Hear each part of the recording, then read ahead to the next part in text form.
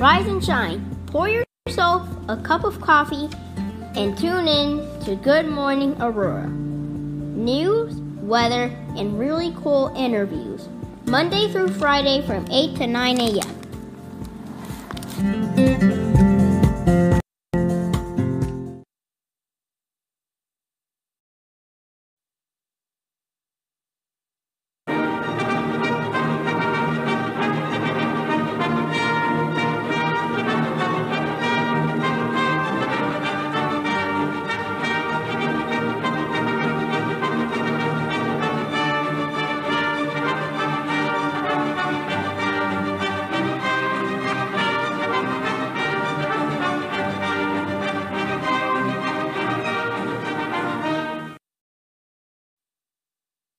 A chicken economy. We got chickens in the bag. Our neighbors have chickens. What? They're not legal here, you know. Shh, don't rat your neighbor out. That would be my neighbor. I know exactly who it is too. I would never rat him out. He gave me some zucchini fresh out of his garden. Yeah, there you go. See, that's what I'm like. The chicken thing gets really overblown in this place. No, it doesn't. No, I mean, like, people get really like bent out of shape over because the chicken ordinance has come up before. When I lived in California, I was dating someone who lived in South Central, and her entire neighborhood, everybody had. There were so many fucking chickens. And it was literally you wake. Was it a problem or did you? It was every roosters. Everyone's got roosters. Although there was a rooster in our neighborhood for a really long time too, and I would hear him when I was like brushing my teeth, and I just I don't know, I kind of liked it. I mean, it's nice. It was like a good morning. Some country to me. Shit. Yeah. Speaking of. Good morning, Aurora. Good morning, Aurora. Good morning, Aurora. Good morning, Aurora. Yes, the time is now 8:02 a.m. And I have to say, boy, it feels good having an intern. Shouts out to Monica. Hit the clap for you. Right. Do that for you. And she's charming. Yes.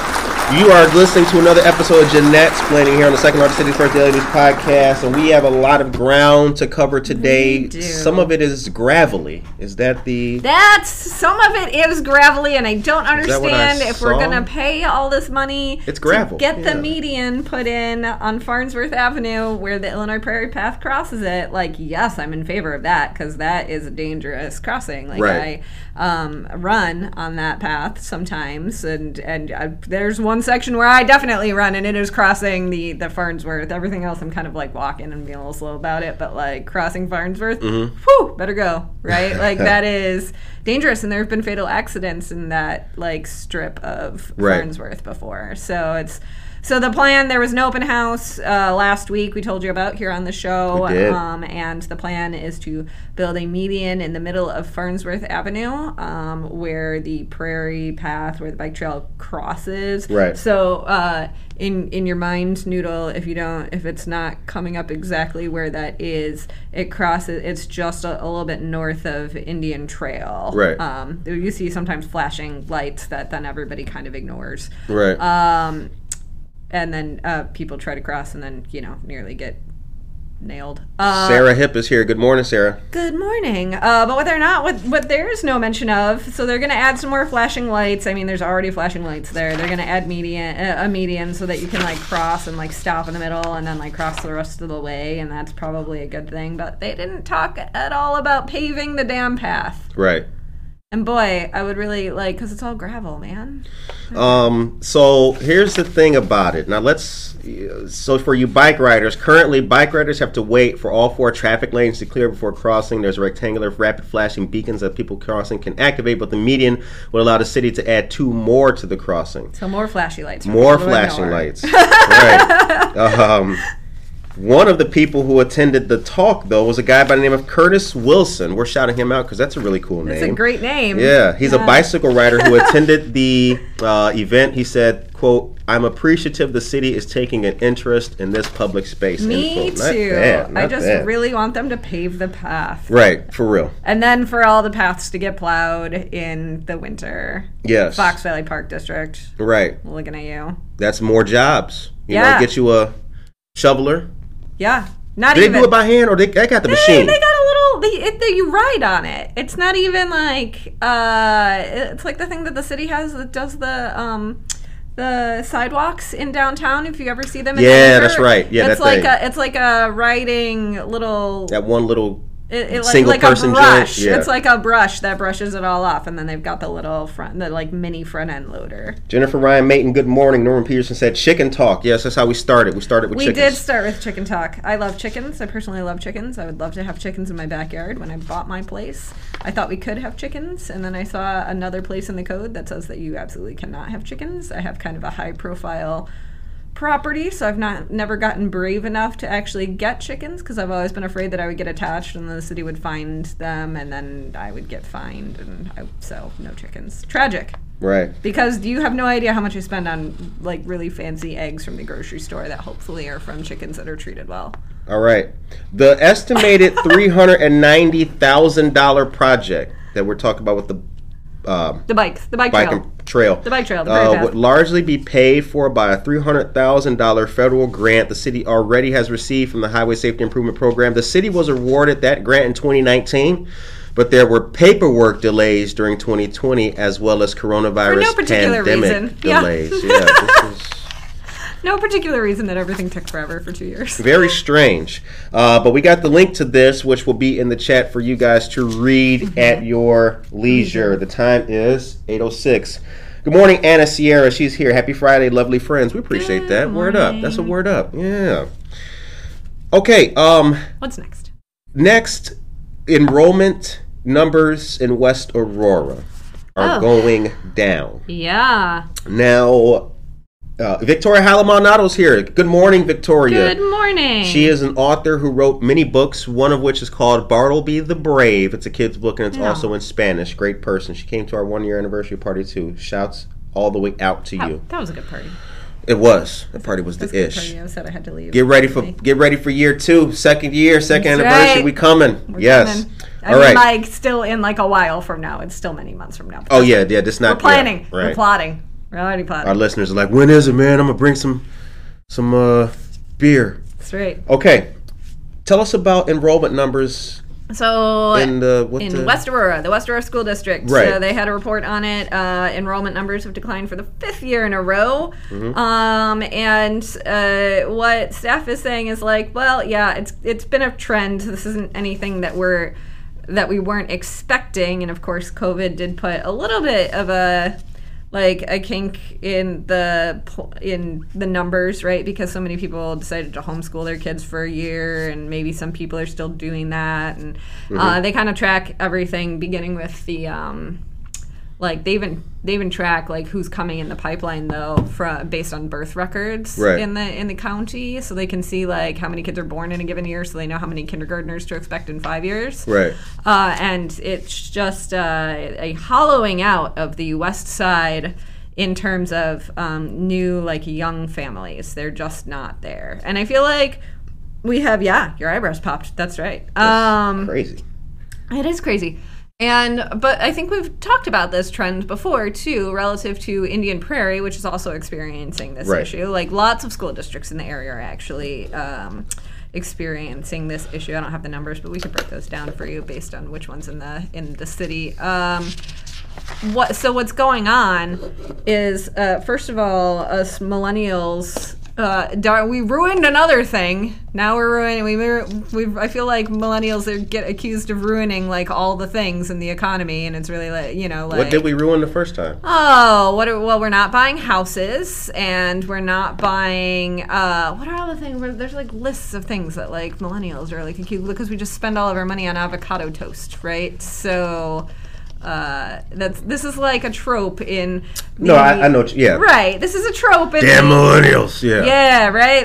They've killed the vacation home or whatever, and it's like we killed the housing market because like we just can't afford any of it. Like we're just not buying homes because we just can't afford any of them. Right. Yeah. Stop complaining when you bought your house in 1940 for $8,000. Right. I don't want to hear that right now. Or like cars. Like millennials aren't buying cars. Yeah. What a shame. Like, and it's like because we ride share or whatever, live in cities. So this is one of those things that where millennials aren't having kids. Oh my God. So that's part of the story, right? And then the other part is like, well, even if we are having kids, we can't like afford to like put that buy houses for them in the suburbs, right? So like. It's at least in in certain neighborhoods, right? So what they're seeing is that neighborhoods that were generating a lot of kids before, the older generations are staying in their homes a lot longer, which is increasing the prices of those homes. Like it's basically increasing the demand for those homes, right? Right. And reducing the stock. So you can't have. If your parents are still living in the house that you lived in high school, then when you are ready to buy a house, you probably can't afford to buy in that neighborhood when you're ready to buy a house and have kids.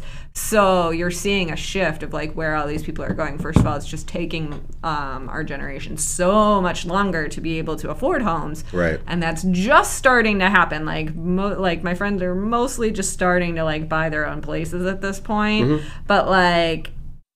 Most people aren't procreating at quite the same rate. I have a lot of childless friends, right? And a lot of it comes down to economics. So this is not like a problem with West Aurora specifically so much as it's a general trend story everywhere. But we saw this in Indian Prairie with the like... District 204. Yes, yep. District 204. So they've had to redraw their lines a lot in the district because what they're noticing is that a lot more kids are coming out of townhome neighborhoods than they used to, and fewer kids are coming out of large single-family home neighborhoods than they used to. Right. And it's that same thing. Not to create the generation wars any more than already exist in the public imagination, but with baby boomers staying in their larger homes longer, millennials just can't move into them, so they're moving into smaller townhomes so that their kids are going to decent school districts. All right, let's get some names and numbers here. So according to Assistant Superintendent of Operations Angie Smith, she discussed the latest enrollment numbers. Enrollment numbers have declined for the 5th year in a row in 129. Elementary and middle school enrollments have steadily declined since 2011 to the 12 school year. Elementary enrollment in 2011 to 12 stood at 5,753 students. But has progressively gone down since then to 4,396 for this school year. Middle school enrollment figures also dropped during that period. Enrollment at the high school level has remained somewhat constant over the past few years, being listed at 3,947 in the 2016 to 17 school year and 3,846 this year. Which is roughly what it was when I was in high school at West Aurora, not that many years ago. Like a few years ago. Like just a few. Right. Now here's going to what you mentioned. Under the state's evidence-based formula, the district will lose about $5,500 annually for the loss of each student enrolled. The district monitors county birth rates as well as the figures for people leaving the state. The district will continue to monitor staffing levels as well in relation to the drop in enrollment. Quote, during the pandemic, we have made efforts to actually keep class sizes down and not cut staff even though numbers are going down. That may not be sustainable long term. Yeah, that's true because school districts get paid, like they get money from the state in part based on how many kids are actually enrolled in the schools. So if you see a decline, it actually has a bigger impact than you would think, because you also have to have a decline either in your fixed costs, right? In your teachers, in your building maintenance, all of these things, right? So if you have fewer students but you're still keeping the same number of buildings open, you've got higher costs per student, and that means fewer dollars being spent per student on actual instruction. Teachers going to be teaching themselves. Hi, my name's Mrs. Smith. Hi, Mrs. Smith. What am I going to learn today? I'm going to learn blah, blah, blah. The time is now 8:14 a.m. Okay. Moving on. The key to growth. I want to give you one last. Okay. Well, just one last thing to your point, though. The key to growth will be neighborhood turnover, with older couples downsizing to new homes and younger families with children moving in. She said the district cannot have enough large tracts of land for new residential subdivisions to produce an influx of students that some neighboring school districts have, such as Oswego-based School District 308. Man. Yeah. Lots of wide open land there where they can still build new houses. So, all right, different story. Now let me we got a couple of local joints. We got some good local news, and I got something that qualifies as. You ready for breaking news, Monica? Are you ready for breaking news? Dun, dun, dun. We got breaking news. There's a button. You're gonna have to find the button. You know which one it is? Oh snap! Oh no! We're gonna make the sound effect. It's Control 8. It's Control. Y'all are seeing hearing the inner workings. There it is. I mean, it's our live musician in studio. Yeah, exactly. Yeah. Right. That's Gunther back there playing that on his. Right. Denise Rodriguez is here. Good morning, Denise Rodriguez, Emily Bowe, and dear friend of the show, Bianca Camargo. Oh, and Anthony Moody is here. Moody, what's up, baby? Okay. November 5th will be the first Friday for November, and friend of the show, Josue Pais will be showcasing art titled For the Love of Frida at Charlie's Silver Spoon Creamery located at 6 East Downer Place. Shouts out to our friend Josue and to Charlie's Creamery. We have the flyer. We'll share that on our social for you guys. And that's for November? Yeah, that's the November. And we have a whole October first Friday in between, so. We do. I wasn't going to. Yeah, right. Boom. Yeah, we got. We're gearing up. We're gearing up. Sugar Skull City. Yeah. All of that good stuff. We'll talk. We'll do the whole. Oh yeah, all the things we're doing next week. We're gonna chop that. All right. Don't forget about the Citizens Police Academy hosted by the Kane County Sheriff's Office. This free 10-week course provides firsthand knowledge of how policing works in our community. This will be held Wednesdays from October 6th through December 15th from 6 to 8 p.m. You can register online by visiting the link that we will provide to you. See. We got paper, we got real news, and we still got the link. That's right. It's a hybrid approach. We got coffee, we got scarves, we got glasses. Yeah. Nobody you digging the scarf? It's really, because winter, just arrived this week, so. 45 degrees, woke up. It was flipping awful. I have never gone so fast from having my AC on to having my heat on. I've never toggled that button within 24 hours before. Right. What is happening? All my neighbors know they're living next to a black dude. The first drop of the leaf coming off. Curtis in sweatpants, all kinds of hoodies on and everything. How you doing? Miguel, what up? Good morning, sir. How you doing? All right. Oswego Honors Veterans is here. Good morning, dear friends of the show. All of y'all over there. Lisa. Everybody. I mean, you know who you are. Herschel Luckenbill, rest in peace. Right. Okay. Last little quick piece of news. I'm going to give you guys, when we get back to our good news, is the 5th annual Cups Broad Drive will be happening this year at the Aurora Regional Fire Museum from 5 to 8 p.m. on October 1st. Music, local vendors, and a photo booth. This will be an awesome community event. We have the link for that. You can support a great cause in downtown Aurora by clicking that link, which will be in the chat for you in about 48 seconds. The time is now 8:17 a.m. Okay. Jeanette, now I saw, let me see where the hell it was. We're scrambling. I heard. So I go digital. But let me make sure I got this. Let's go. All right. Right.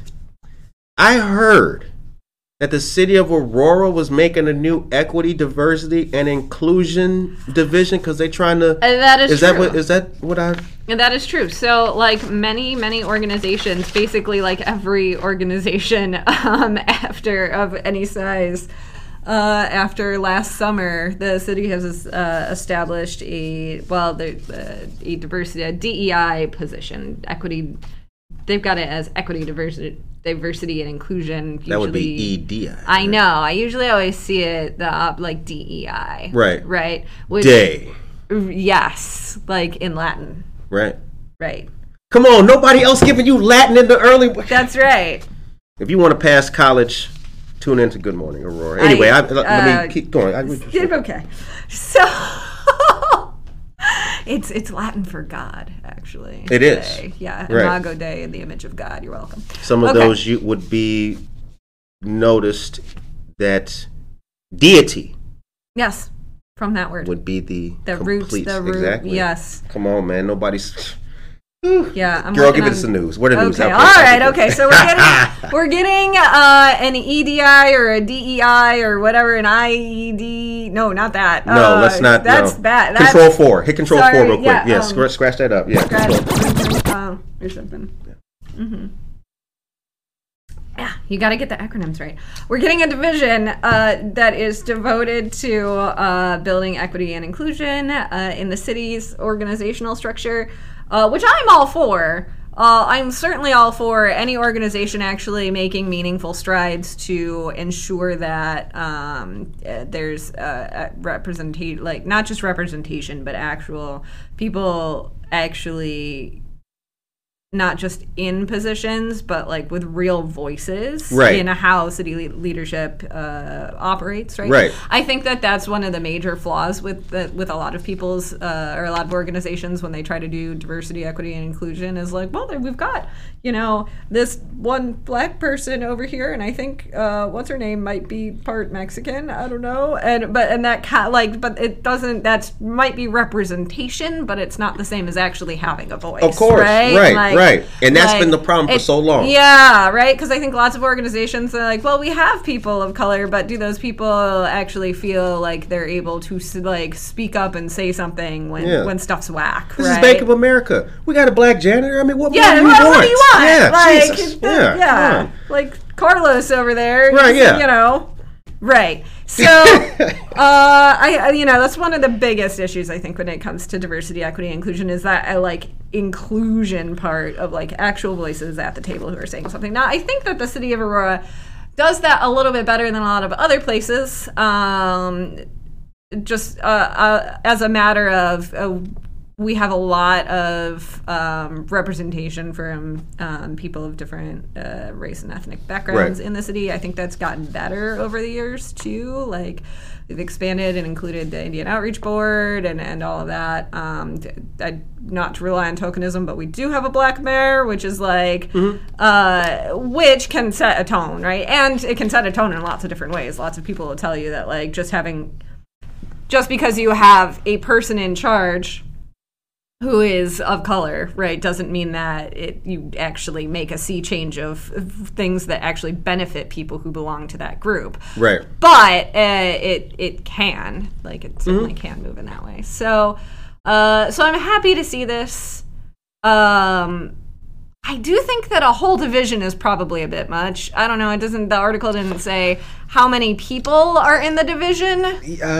I won't call it a problem. But to piggyback slightly off what you said, division did strike a division. Yeah. Usually you have like that makes me think. I'm a military guy. I'm thinking like a whole unit, right? Like a division comprised of. I mean, a division could be just 2 or 3 people, right? It could be, but like even then, I'm still just like, Yeah, I don't know. So because the thing about the reason I say that is not because I don't think you shouldn't have lots of people working on diversity, equity, and inclusion. The reason I say that is because it's a culture change, which means you can't just have like one department anyway that's responsible for it. Right. Everybody has to be responsible for it. You just need the one person who's like constantly bringing it up and steering the room, no matter who else is in that room. See, I think this could be a, dare I say, slippery slope. And here's what, and we'll get into the meat and some of the details in the article, but here's why. We got the mayor. Mm-hmm. We just got Mr. Trujillo, the deputy mayor. Mm-hmm. So the city is very diverse. You go to City Hall, it's very diverse. It absolutely is. For them to make a division dedicated to equity and diversity and inclusion, gives me the thought process that A, they think that they are doing something wrong or they're not prepared, or B, they want to preempt potential criticism. Sure. And I don't think, this seems like a spur of the moment kind of movie. Yeah, like I don't remember seeing it in any strategic planning document. Then again, I don't remember having seen any strategic planning document recently. But if anybody got any strategic planning documents y'all want to leak, Good Morning Aurora IL@gmail.com. It wouldn't be a leak. It wouldn't be a leak. Yeah, posted on the exactly. Right? Like you just ask for it.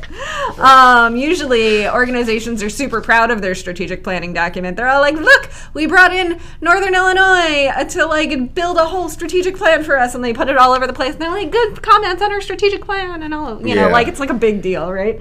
Like, like we said, we wrote down what we think we should do for the next 5 years. What, oh my God.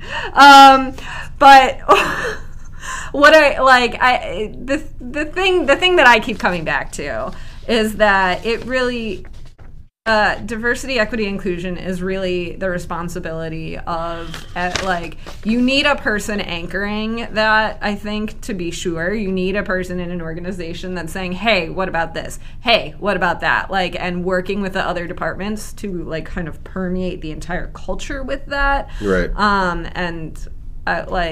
So, I don't know. A division seems weird to me, but that's fine. All right, so according to Mr. Clayton Muhammad, he said the city will look to strengthen an environment at City Hall concerning diversity that has been created and was already there, while maintaining equitable policies and procedures.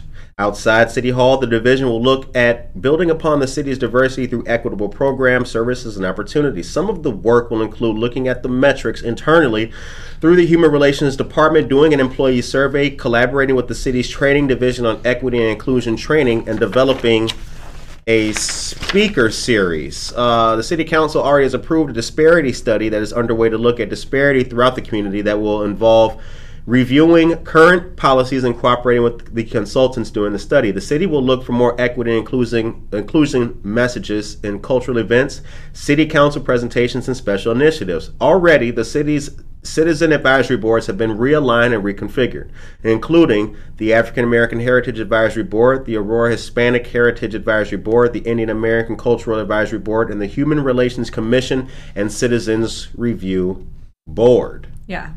I guess the thing that I want to see out of this, me just personally, as a resident, is approaching diversity from somewhere outside of just, oh hey, we had an event, right? Oh hey, we threw Diwali. Oh hey, we're doing these things for Hispanic, Latinx, Chicano History Month, whatever you want. Yeah, we have the tendency to celebrate those things and then say we've done the job, and that's kind of but I think is that not the nature of it though? Because it's always a month, unfortunately we live in a country where ethnic groups get our month. Yeah, you get a month. So that's baked into the cake. And then pasty people like me just get everything else, right? Yeah, that's baked into the cake. So that's why I think that kind of makes it feel like we only care when the month comes around. Yeah. And that's, I guess that's part of the problem. But it's also you feel a little constant. You feel a little defeated. You feel like maybe we're not going to see anything beyond that. I will be excited to see what kind of plan comes out of the EDI, DEI division. I will be excited to see a strategic plan with benchmarks and goals, and we're going to increase hiring in these groups. We're going to increase whatever. So according to Clayton, funny you mentioned that. According to Clayton, he also said the city plans to develop new task forces, such as the Mayor's Equity, Diversity, and Inclusion Advisory Network. What a mouthful. Listen to this.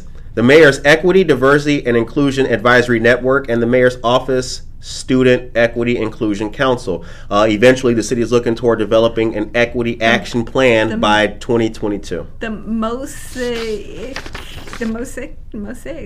like they're too long. They need like acronyms or something. Like, why didn't they acronymize any of that? Because right now, Mayor's Equity, Diversity, and Inclusion Advisory looks like MED. It's median.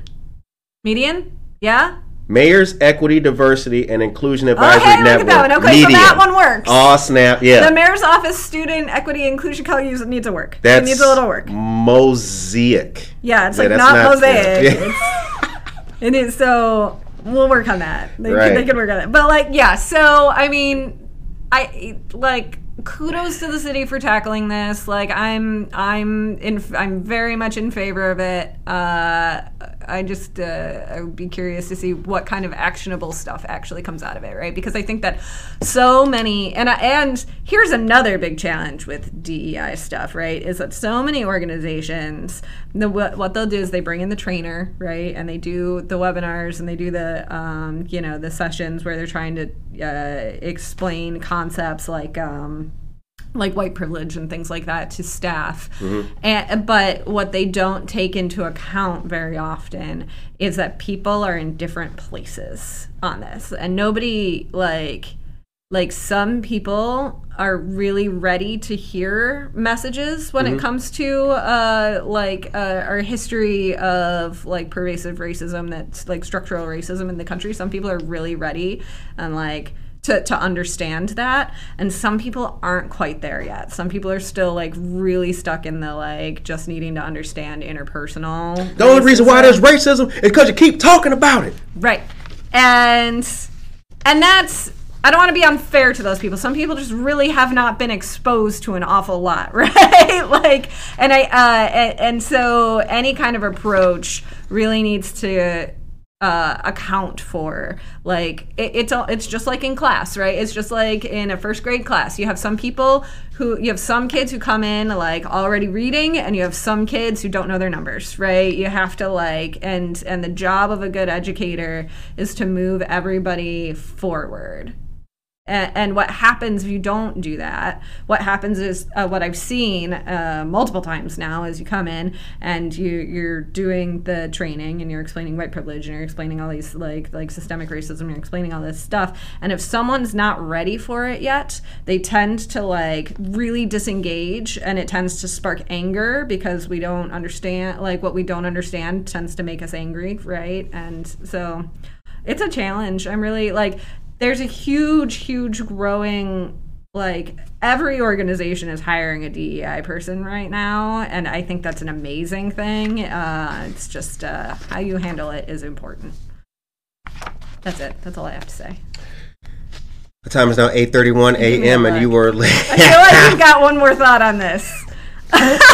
You know, one thing I learned about in radio is that sometimes the best thing you can say is nothing at all. See, that doesn't make sense because then you just have dead air.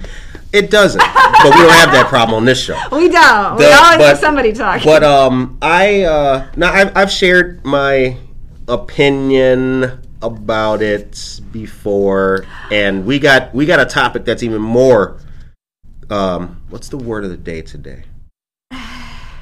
It'll come to me. Okay. We got a topic that's even more pressing to talk about. Divisive. It's not divisive. We had a good response about it yesterday, but we'll just get into it. Now, I heard, let me refresh for our listeners who tuned in yesterday. Fines, fireworks. We've told you guys before that the fireworks issue in Aurora is not going away. These people are you will be having a bad day if you are an illegal fireworks user. What can you tell us about that, Jeanette? Yeah, so the City Council's Rules, Administrations, and Procedures, the RAP Committee. The RAP Committee. Scratch. What? Scratch. We're scratching? There it is. That's right. Oh, no, we're not returning to the days when we attempted to rap on this show. It happened again. We got a new MC. We got Monica. Monica can flow. Oh, okay. Monica can Was rap. that part of the test to be per the interview? You have to flow. Right. So the rap committee got another look at the fines for people setting off illegal fireworks. So currently in the city, if you set off illegal fireworks, if your neighbors are setting off illegal fireworks, you call the cops or whatever, and it takes the cops like 3 hours to show up because they got other things to do, and of course it's all done, and there's nothing they can do, and so they don't, because they can't find the place, and then they're like, so then nothing happens. Now it's just out of Cheddar's and Modelo's all night, and like. And so there's basically zero enforcement of the fireworks issue right now. Heck of a thing to enforce. Well, so they're looking at changing it so that it'll become like a fine, and that the fine can actually be leveraged after the fact. Right. So or levied. I think you levy a fine. Issued both fine. would work, but levied I think is the more appropriate. Yeah. So you get the fine after the fact. So levied, that's the word of the day, levied. Levied, yes. So, which is interesting, because then my question becomes, like, how much evidence does there have to be for the fine to actually get issued? Now you see that's where, like, if I just call my neighbors and I'm like, they were shooting off fireworks, but there's no evidence that's of it. The point where that's where it gets sticky. It gets real sticky there. Right there. Like, does it just have to be like a single shell, like on the property? Like, do there have to be like the gunpowder, like, marks on the concrete or whatever? What's the preponderance of evidence that a crime has occurred here? Here's why it gets slippery. It was just last year when there was the Aurora Police Department incident, which went viral, where they arrested a guy on his own property in the doorway of his house with, I recall this. I think it was like sparklers and M80s. Yeah. It was not. It was the grab bag of fireworks that you could get at Home Depot. And if you recall, I don't think you can get M80s. If you recall, the mayor and Chief Zeman at that time released a statement saying we're not going to charge the individual. Yeah, they ended so up, like, that is that's the right, because like, look, my neighbors, like, if all I got to do is just call and tattle, and we don't need any kind of like proof of anything, that's a hell of a thing to enforce. For disaster. But I'll say this though, I'm not calling the police over fireworks. Yeah. I'm just not. I'm not there. Yeah. I'm not calling the police over fire. I just can't do that. I'd go tell you to stop. Yeah. I'll start the confrontation, but I will not call police. Yeah. Because people are lighting off fireworks. Yeah. I will admit to having done that. I know. Monica, can you hit Control 5, please? Or no, actually, Control 6. I think it is. We're learning that. Yeah, that's. I know. I confess to having done it. At 3 a.m. on a Tuesday, right? Like when I need to work in the morning, and no, I'm not getting out of bed at 3 a.m. to go like yell at the neighbors. Right. So like, but I understand too, and feel conflicted about it too, because I don't want to call and involve law enforcement over something as stupid as fireworks, right? So I am happy at the idea of this is just an administrative ticket that we can just issue, and it doesn't have to turn into it, like nobody with guns and handcuffs is showing up at the door over something as stupid as fireworks. That I am a fan of, but yeah, the evidence, like, I think it's obviously it's really clear if there's gunpowder marks on your driveway, right? But it is less clear if there's just like some shells sitting around or your neighbor just said something, right? Yeah, it is. So that's tricky. And I grew up with my uncle who's since passed away. He was this is another reason why I would never call the cops on anybody with fireworks. Like, my uncle, who was a police officer for many, many years and parties and 4th of Julys, he and other officers would bring confiscated fireworks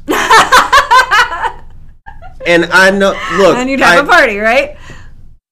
Don't listen. Look. For those of you looking and watching and listening to this show, don't believe for a moment that in the good old USA, the greatest resource for fireworks are not police officers and law. Don't get it out of your head. Don't think for a moment, oh no, trust me. And here's the other thing I would say. That's why I would never call police on nobody with fireworks. I mean, like fireworks. The great American pastime. They're super fun. I'll also give you that. I have also shot off fireworks. It was in Indiana when I lived for a summer in Indiana. Lord help me. And ooh, what was that like? Oh, frog in the corner and he go right. I'm working on a whole stand-up bit that someday I'm gonna get brave enough to like go tell at the Comedy Shrine for open mic night on my summer in Indiana. So I'll let the crowd know. Marissa Amoni is here. Good morning to you, Marissa Amoni. She's a dear friend of the show and she is the director of Aurora Downtown. She's responsible for a lot of good stuff. Makes all the things happen. All kinds of things happening. Yeah. And also, good morning to Jenny Yaquez Fear Day and Quinto Armand J, good morning to you as well. And Ali Hernandez, friend of the show and a United States Marine Corps veteran. Definitely the toughest person in many rooms at any given time. The time is now 8:50. Did that say 8:39? Oh, damn! We were only halfway through this whole thing. That was scary as hell. Yeah, it was. We're like, oh no. No, so I think that I'm not gonna take the hardline stance and say that fireworks are an evil scourge, sure. Right? No, I think, no. And look, I even I've got a terrified little dog. Like I have to sit there with like we call it boom cheese in our house. Every time there's a scary boom, she gets a piece of cheese. It's the only way to quell her anxiety. But even then, I'm not like nobody should ever have fireworks. Right. I don't think they should have them at 3 a.m. on Tuesday. Some of our aldermen think that you should. That's what they. They're not legal. That's what they think. They're not legal, but I don't have a big deal. I don't have a huge problem with them at like 9 p.m. on a Saturday in early July. Like I don't. All good. Like okay, fine. Right. Like I do have a problem with them when they're breaking windows. I have a problem with them when people are being really unsafe about them, and I have a problem with them at 3 a.m. on a Tuesday. Oh yeah. Oh definitely. Yeah. Without doubt. Which just comes down to just be nice. Right? Just be nice. Be considerate of your neighbors. Right. Shoot off fireworks in a reasonable manner. As we told you guys yesterday, though, the fines are anywhere from $250 to $1,000. That was the purported and recommended suggested levels of fines. Again, if you're shooting off illegal fireworks in Aurora, you might want to rein in your activities. Be smart about it and stop being so reckless because it's not going to end good for all of us. Yeah, what I think is really interesting too is watching the the city council grappling with issues of iniquity in the fine system, right? Because they're really they've pointed out, like as they are talking about this, the hardliners who are just like no to like as second word alderwoman Juana Garza was like $250 is nothing. Are you kidding me? Like destroy these people with fines. And I get it. I think she hasn't slept in a while, like we all haven't in fireworks season. And on the other end, people are saying like that could be enough money to just like almost bankrupt somebody, right? And so it's they're scaling the fines so that you get hit once, like you've got a fair warning and you won't do it again. But I thought that the comment that Emmanuel Lamas brought up was that some people are in a better position to afford the fines than others. And when some people, if you've got a lot of money to blow on fireworks, you might also have an awful lot of money to blow on paying for fines for fireworks. To my friends who are familiar with loud explosions and things like mortars and M1000s and up, we know how much those things cost. So I'm saying I wouldn't really have any qualms with you getting hit with the $500 fine. Yeah. I really wouldn't, because you gotta That's a lot of money. Yeah. So those people, yes. But again, it all boils back down, like, I just don't have it in me to call the police. I'm not calling the police for the fire. You know, I sleep really good at night too. We live close to a train. That train never wakes me up. I sleep good with explosions. So I'm not really tripping on it, because here's the thing about America. You know, the train never wakes me up. Right? But you know what does wake me up?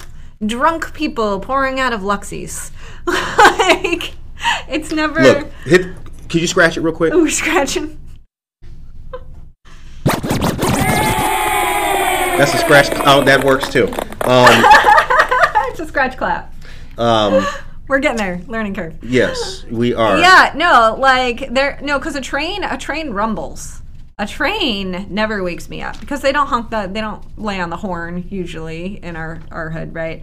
But man, drunk people at night when I got my windows open and they're screaming at each other, and I'm just like, really? So that'll wake me up every night. It's generally a loud neighborhood. Yeah, my neighbors play Chente all night long, which is, it's kind of soothing when you've had a couple of drinks too. What is Chente?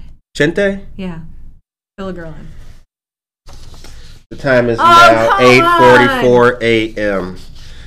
I'll let you know what, for the listeners, put Chente. If you know who Chente, if you know what I'm talking about, put Chente in the chat for Jeanette here. So let's move on to things you do know about, like Fleetwood Mac or something like that, right? Up. Journey. Oh my God. Right? Okay, I could sing. ABBA? Is that what you? I could sing some Journey right now. Is that what you guys? I did, and I did see an ABBA tribute band earlier this summer at a festival. Right. Yeah, I do know. I'm gonna stop there. Okay.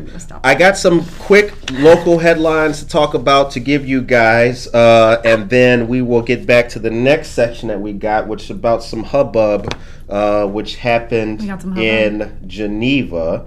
So give me a quick second here and give you this news that we got. All right, here's the thing. Let's see. It's legit. What? No, that's fine. I'm still. Oh, I love this. I'm really curious to find out who Chente is. Yeah. It's short for Avon Chente, I'm assuming. You getting there? Okay. You getting there? Yeah. All right. So September the 28th from 5 to 6 p.m. is this month's Social Justice Committee meeting. That's going to be hosted by the Office of State Representative Barbara Hernandez. Special guest will be Cabrini Green Legal Aid, and they'll be talking about the Clean Slate Initiative. If you are unfamiliar with the Clean Slate Initiative, I would direct you to, I think it was last week's Washington Post article, which was absolutely wonderful on it. The Times did a piece as well. However, we have the link for registration, which we will provide to you guys as well. October 15th, which is a Friday, will be a great night. Our friends of Mutual Ground will be having their black and white ball from 6 to 11 p.m. at Hotel Arista, located at 2139 Citygate Lane in Naperville. Ooh, all right. Fancy. Super fancy. Yeah. That's right over there by Top Golf and all that. Yeah. Hotel Arista is really fly. They got a spa in there. Oh, yeah, I've seen it. Yeah, it's real cool. Real cool. Yeah. Mutual Ground supports everybody, and because this is a black and white ball, all participants and guests must wear black and white, or shades of black and white, including silver. Don't be the guy who shows up with some... in, like, pink. Right, don't be that. Don't. And the 4th annual Mayor's Ball will be happening Saturday the 25th of this month from 6 to 10 p.m. at Bell Sal Banquets, located at 1920 East New York Street. 4 years of building the foundation, 4 more years of building the future. Tickets are on sale for that. Last but not least, on October 2nd from noon to 5 p.m., our friends at Talented 10th Social Services are hosting the Holiday Craft Vendor Fair. That'll be a fun event. $25 vendor fee, and the location is 205 North Lake Street. Now, McCarty Mills is the scene of a lot of stuff happening this weekend. Oh, they got all the things. They got all the things. Sunday is Corinne's Kitchen. Get out there and try some of the best soul food around. Locally made. Really good food. Try the ribs. Today at 5 p.m., though, is going to be Oktoberfest with sour peach steam buns. Oh, man. I may have to show up in my dirndl. What's a dirndl? Like the, like the skirt and the, like... Oh, that's the vest ethnic joint that they and wear. the poofy shirt. okay. And except I'm Polish, not German. I mean, nobody really knows, but like, so I also have like the flower crown and the whole sequins. It's Word up. That's dope. yeah. So get ready for Corinne's that. Kitchen's going to be Sunday at 1 p.m. And tomorrow at 4 p.m., Calogito's Old World Italian Pizza Oh, okay. Yeah. will be on the scene. Specialty craft beer, mead, and wine. Shouts out to friends of the show, McCarty Mills. McCarty Mills. Word up. Get ready for that dirndl, guys. All right, now what happened in Geneva? Didn't something? Yeah. Time is 8:48 so, a.m. What the heck? Hold on. I'm going. Because I saw that it was There's right? yeah. So, there's some teachers. Ooh, oh no, wrong link. Oh, we may not be able to cover the. Okay, so look, real quick. There are some teachers and bus drivers who have decided that they don't want to comply with the governor's mandate to get their COVID vaccine or submit Patriots. to testing on a Yeah. regular basis up in Geneva, and so I think they're suing or something. And this is just your reminder that absolutely. Your employer in America, regardless of who they are, public, private, whatever, can absolutely force you to get a vaccine. That's Right. just I don't love that. I don't love my employer having that much control over things, but the fact of the matter is that is. Well, they really don't, right? Because one could just quit. You could just quit, right? That's your could. option. Now, is that a great system? I don't know, but when you signed up to be a teacher or a bus driver or whatever, you had to get a tuberculosis test, right? Right. So you walked into this thing knowing, my health is a matter of public interest, right? And it's the same thing here. The vaccine has been cleared for. By the FDA fully, so it's that has paved the way for yes, absolutely. Your employer can force Right. you. Now this is I read the article when this happened. Good, because I did too. The but thing, right? I didn't The link thing it that in my happened email today. was that these teachers in Geneva decided to file a lawsuit saying that they should not have to comply with the vaccine mandate. Now here's where it got silly for me. Was that because one of the things that we do on this show is we passionately investigate, also known as lurking. I kept digging. Passionately. Yeah, I kept digging around in various social media channels coming out of Oswego that had a bent, or excuse me, not Oswego, Geneva that had a bent to it, and there is this air, this climate of they're doing this because they're patriots. Oof. And they're trying to stick it to Pritzker. Oof. And it's not about loving my profession for the past X amount of years, and I have qualms and reservations. No, it's not that. It's wanting to. So It's wanting to stick up for our rights. it's an outgrowth of the deep polarization that is permeating everything in American discourse. And what I'm saying is, I think that's Which is a unfortunate. poor argument. Yeah, there's been some interesting articles out there too about what constitutes a religious exemption these Right. days too, right? Because in a lot of places you can get a religious exemption for not just the COVID vaccine, but lots of vaccines. And so also religiosity in the country is plummeting. As someone who is very deeply involved in churches and making churches happen, right? It's like we kind of stare at the stats and we're like, ooh. People are believing in Santa Claus now more than religion. Right, in droves. Which doesn't mean that people aren't believing in God or spirituality in some way, but when it comes to I go to a religious institution every week on Friday evenings or Sunday mornings or whatever it happens to be, that is plummeting. So then how what does a religious exemption actually look like? Is it based on I'm just going to tell you what my spiritual beliefs are and then Right. that counts? Or is it do I have to get a pastor somewhere, somebody who wears a collar of some kind to sign off on this paperwork, even though I've never met them in person, but I follow them on Instagram? It's a weird, wild new world of what constitutes religion and spirituality in the public sphere. Gotta have a friend in Jesus. What song is that? I know that song. What song is that? That's Spirit in the Sky. Where I'm gonna Monica, go would you when hit the die. clap? When I die and the baby is back, I'm gonna go In to the the place that's the best. That's actually really terrible theology. That's the jam. That is, That's the it's jam. an amazing song. It's terrible theology. The fellow who wrote it was just like, I wonder if I could do a spiritual, and then he just like wrote it, and it has. Is it terrible theology? Oh yeah. Because it's all like heaven, like after current, like where we're at. See, I'm more of a Brandy Carlisle, heaven is a place on earth kind of gal. Like I feel like that is a stronger, like directive for how to live your life. Like making the kingdom of God here. We can move on though. Yeah, don't ruin the song. Don't ruin No, it's still a good song. And right, both jams are on my playlist, right? Like. Okay. Oh no! Like I say, this is a good song. As I know all the words. Anyway, so the time is 8:54 a.m. Holy moly! We didn't even get to asking our amazing question of the day, which is about the Naperville house. We got time. We got time. All right. For that. Okay. Everybody who's watching live right now, get your fingers ready because there is as published in Crane's Chicago magazine, which I do not subscribe to because I can't subscribe to everything because I'm not as rich as this person in Naperville. There's a home for sale in Naperville for $15 million right now. So $15 million in Naperville. It is setting the record. I think it's like tripling the record for like the most expensive home sold out in the burbs, right? Like in the city, you might get something like that. Like property values are crazy. Like whatever, their mansions. $15 million.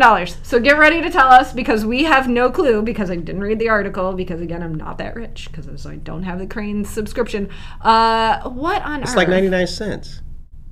I have like 12 other subscriptions, so it's an additive property here. I'll just keep shutting up. My bad. Keep going what you were saying. Anyway, you were saying. Somebody tell us what could possibly be in a home that would make it worth $15 million.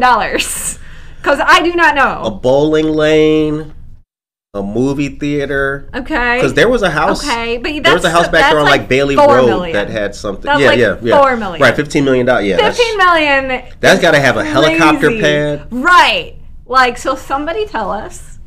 Like a grow. All I can think of is like built-in grow house for an entire like weed operation in the basement, right, or something. Like what? It would have to be $15 million. What could possibly be in that house for it to be $15 million? $15 million. Did anybody important live there? I have no idea because I didn't read the article. Oh, because I don't. Subscribe to No, Crane. we're just wildly speculating at this point. So I don't know what would be in a $15 million home, but I could. Like, it'd have to have all those amenities. It would have to. And it would probably have to be on private land, too. Like, I would think it'd be like you got a lake. Yeah. You know? You have to have some expanse. The photo didn't look like it had a large expanse around it. Maybe we should Zillow this. Find out. Some listeners, hop on Zillow and let us know. Just like for the most expensive home in Naperville. Just $15 million. Turn that little crank on the Zillow all the way up to like the top. I'll tell you what, though. I hope that whoever is in that home, reach out to Good Morning Aurora, IL@gmail.com. Yes, if you would like to sponsor. Let us take a tour of that, If you'd like to sponsor Good Morning Aurora, we have many opportunities available to help you reach our informed and engaged audience. And just like that, we are in the home business. Cranes is a Chicago publication for you guys that don't know Cranes. It's Chicago publication. All the business stuff. Business publication. Yeah, it's really good. Cranes Chicago business. I'm really curious for this house. All right. The time is 8:57 a.m. We got another piece of news that just came across, and it qualifies as breaking news. All right. We're on CNN status. Y'all never seen that. All right. Free electronics recycling drive-through happening all right. Saturday, October 2nd. It'll be from 8 a.m. to noon. It'll be at Bednarsik Junior High School, 3025 Higgs Road. Registration is required. There are limited spots, a limit of 2 screens per vehicle, unlimited other approved electronics. Aurora residents only, and ID is required. Yeah.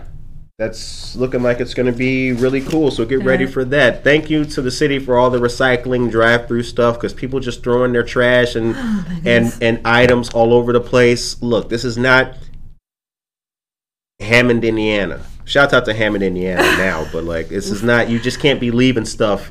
Yeah. Right? Well, and electronics are super tricky too, because it used to be super easy to get rid of them because the market was such that they would salvage all the metals and stuff out of there, and they could make much money on it. And now the market flipped, and so now it costs money to get rid of, especially like TV screens and stuff like that. It is tricky to get rid of that stuff. You can drop many things off at Best Buy, though. You should know that. Best Buy? Yeah, believe it or not, because they sell all the electronics, they're required to take back a bunch of it, too. So, like, if you've got, like, a bajillion, like, cords and stuff, like, I always have cords. I have, like, 3 times as many cords for things as I have electronics in my house. You can drop those off. Like, they can take lots of, like, little small electronics. Like, you just walk in, like, right as you walk in the door. Interesting. So, yeah. Very cool. Yeah, you're welcome. Pro tip there. All right. So the time is now 8:59 a.m. We're going to get ready to wrap this up. I got one more thing for you guys. Where the hell did it go? Aha, here it is. What do we got? Okay. So don't forget that Aurora Area Interfaith Food Pantry is having their 40th birthday bash, but it is going virtual. Friday, October 8th from 5:30 to 10 p.m. Tickets are available at aurorafoodpantry.org/house party. We have the link. We'll give that to you guys. Or you can mail a check to 1110 Jericho Road. Space is limited, so please hurry. And also on that very same day, October 8th, our friends of the Neighbor Project will be hosting Bridge Bash 2021. It will be a 2-part event. One part taking place at 32 South Broadway, which is the headquarters of Neighbor Project. The other will feature live music, guests, and entertainment and food across the street in beautiful Mundy Park. And there's a band playing there on that particular evening at the venue. For information on that, you can go to neighborproject.us, or you can text Bridge Bash to 234725. Yeah. Excuse me, 243-725. Uh-oh. 243, right. Bag it up. Somebody got a text message. Who the fuck? I don't know no Curtis. All right. Yeah, fun and fundraising all in one. All right, so we are heading into the weekend. This was an awesome, another awesome scratch it up. You know what? Sip it up. Sip it up. Sip it up. Sip it up. Community sip. Yep. After the scratch. There it is. Community sip. When we mess up on the show, you know we sip it up.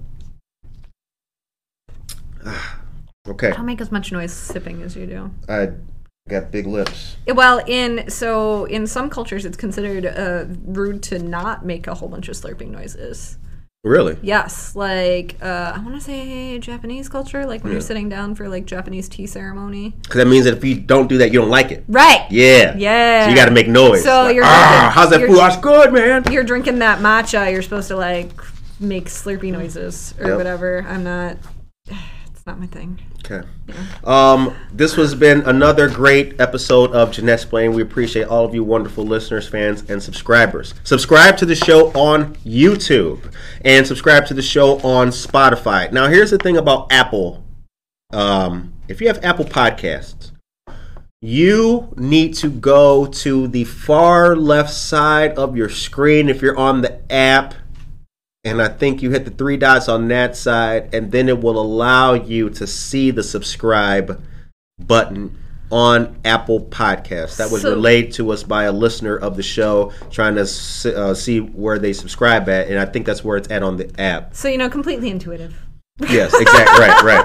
I have recently switched back to a Mac in my personal life, and man, like, there's like cool. It's like got some cool stuff, right? It like starts up real fast, and like all those things they last forever. But man, like switching your brain from like the right click to the it's difficult. It's a whole. It's just a rewiring. It's like riding a bike backwards. Yep. All right.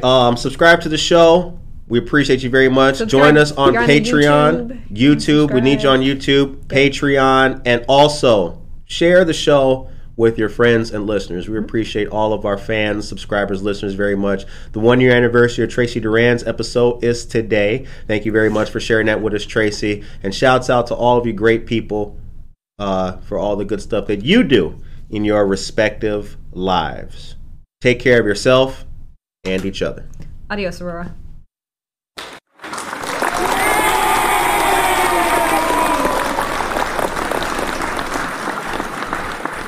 Camera still on? Oh, it's that's gonna be on. That's gonna be on. Yeah, that'll be on.